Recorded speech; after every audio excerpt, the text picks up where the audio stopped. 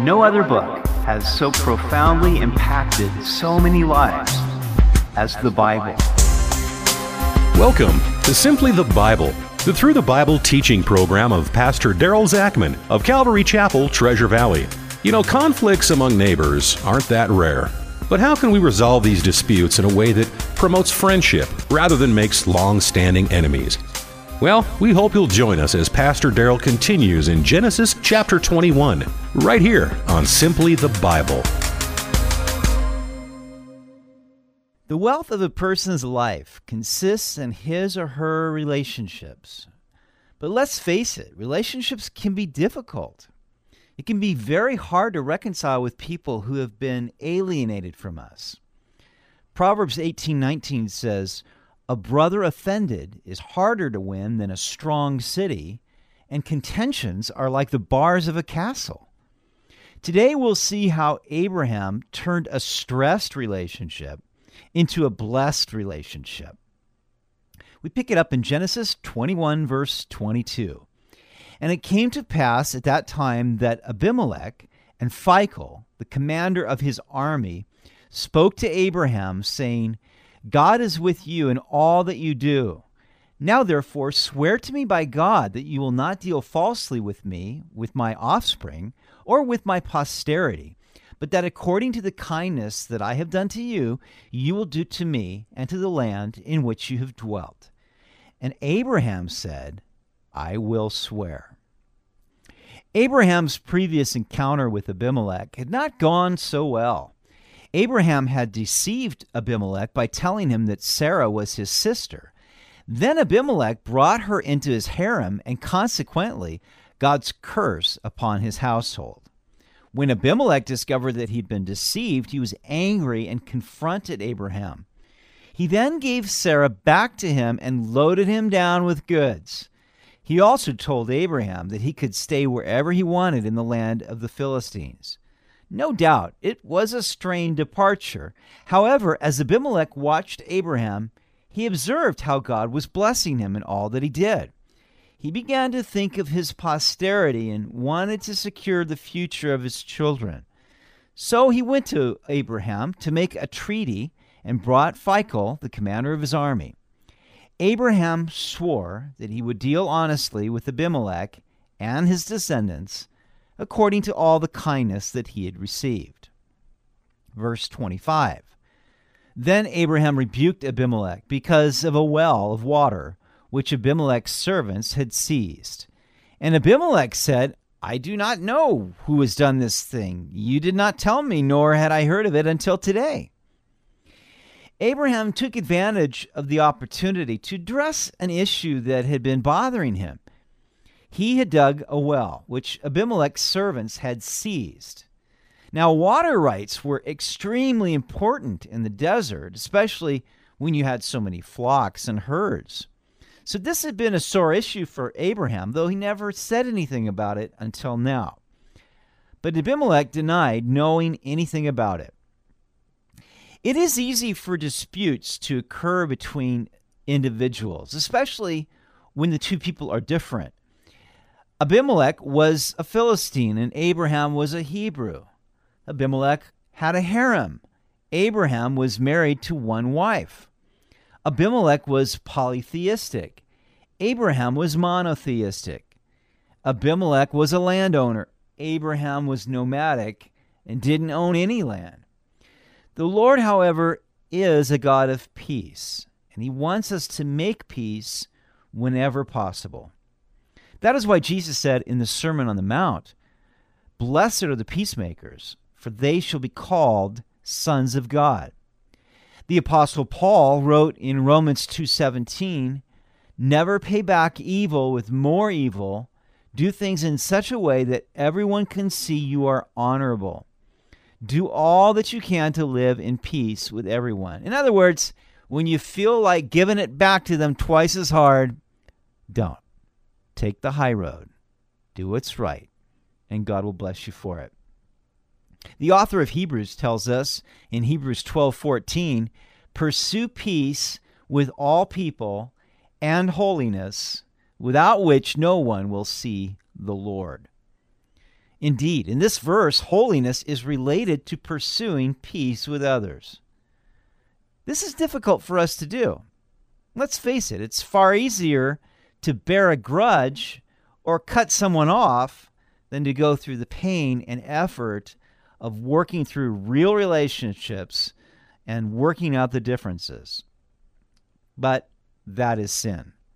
And God wants us to be like Christ. Look what Jesus did to make peace between God and us. Look at the pains that he took. He went to the cross. Making peace with a neighbor, friend, or family member may require that we also lay down our lives and our own rights and pursue that which makes for forgiveness, reconciliation, and mutual edification. It doesn't matter if we are the offended party or the party that has given offense. The burden is on us to make the first move toward reconciliation. He who is most spiritual among you, make the first move. It will likely mean that we must humble ourselves and confess our own faults, even if we think that it was primarily the other person's fault. The truth is that we are all sinners, we are all broken people, and we need to give grace as much as we receive it. I will confess, I have not always done so well in this department. There have been times when I wish I would have handled things differently. I wish I would have tried harder to put things right. But sometimes you can't go back and undo the past. Sometimes you can't take back things that have been said. And sometimes when you try to make it right, the other person isn't willing. So in those cases, what can you do? You just have to leave it with God and pray. But I believe we always should have a heart willing and open to reconcile with anybody. Why? Because God is into reconciliation. All you got to do is look at the parable of the two sons, the prodigal son coming home, and the heart of the father to see both of his sons reconciled. Abraham was willing to make a treaty with Abimelech, but he also wanted to clear the air by dealing with this issue that had been bothering him. Abimelech had told him that he could dwell wherever he wanted in the land of the Philistines, but then Abimelech's servant seized the well that Abraham's servants had dug. When Abimelech denied having any knowledge of the incident, Abraham made the extra effort to turn this cool treaty into a warm covenant. Verse 27. So Abraham took sheep and oxen and gave them to Abimelech, and the two of them made a covenant. Abimelech had given many gifts to Abraham. Now Abraham returned the favor by giving him sheep and oxen. In this way, the two men made a covenant. This is the first time the word covenant is used in Scripture between two people. Verse 28, and Abraham set 7 ewe lambs of the flock by themselves.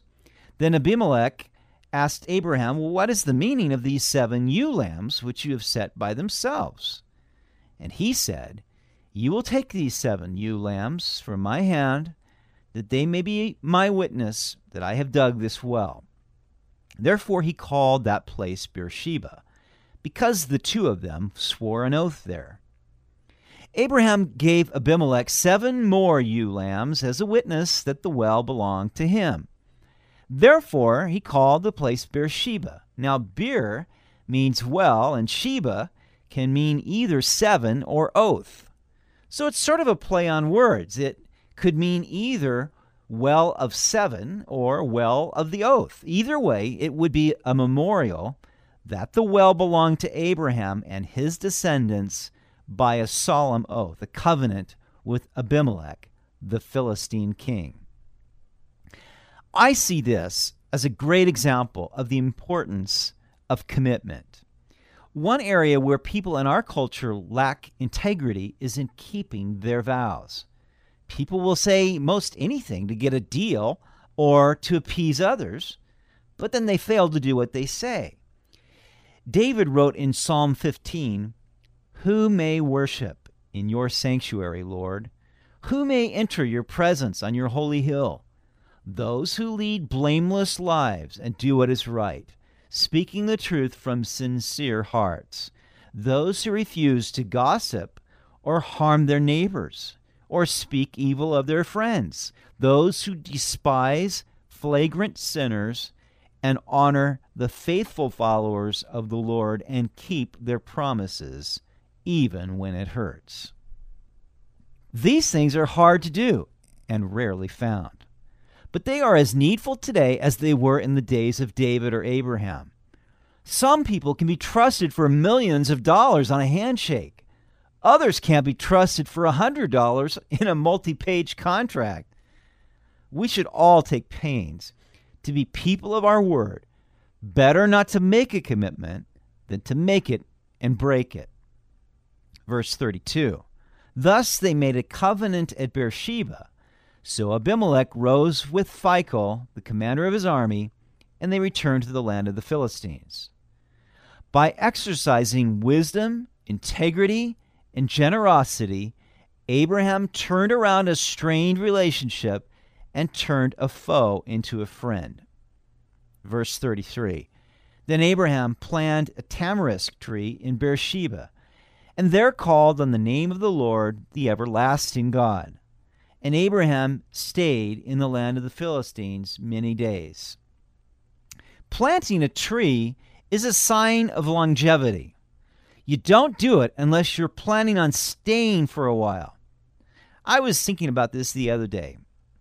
We are considering selling the house that we've owned for 16 years and building a new home. But frankly, it's taken 16 years for the trees to grow up. And I don't really want to wait another 16 years for that to happen all over again. That's just the reality. So you only plant trees when you're planning on staying for a while. And I think that's what was going on with Abraham. You see, if you're a landowner, you build a house where you plan to settle. But Abraham didn't own any land. He was a nomad and a stranger in the land, moving from place to place. So he planted a tamarisk tree in Beersheba. As an old man of 103 years old, he probably felt it was time for him to put his tent stake down for a while. And where better than Beersheba? Here Abraham called on the name of the Lord, the everlasting God. This is the only time in Scripture that we find this name for God. May I encourage you that if you are estranged for someone, don't give up hope. Sometimes it looks like it's impossible, and from man's perspective, it probably is. But remember that all things are possible with God. The question is, are we willing? Are we willing to do our part? It's never too late to reconcile with someone you love. Wisdom, humility, integrity, and generosity, and above all, unconditional love, go a long way in bringing down the castle bars and winning your brother or sister back as a friend. You've been listening to Simply the Bible, the Through the Bible teaching program of Pastor Daryl Zachman of Calvary Chapel, Treasure Valley. They meet Sunday mornings at 10:30 at Pepper Ridge Elementary School right here in Boise. If you'd like to listen to any of Pastor Daryl's teachings or to find out more about the church, go by their website at calvarytv.org. That's calvarytv.org. You'll also find an email address, and we love to hear from our listeners. Hey, Josh. Hey, Roger, what's up? Hey, you know how most people get nervous when it comes to taking tests? Oh, I can relate to that. Yeah, I'll bet you can. On a big scale. Especially you with going to school this fall Being and a college. student, I can totally relate. Yeah. Well, the deal is for tomorrow, we're going to see what happened when God gave Abraham his final exam. Oh, man. Yeah. I'm already nervous already. I'm nervous for Abraham, and it already happened. Hope you'll join us next time, right here on Simply the Bible.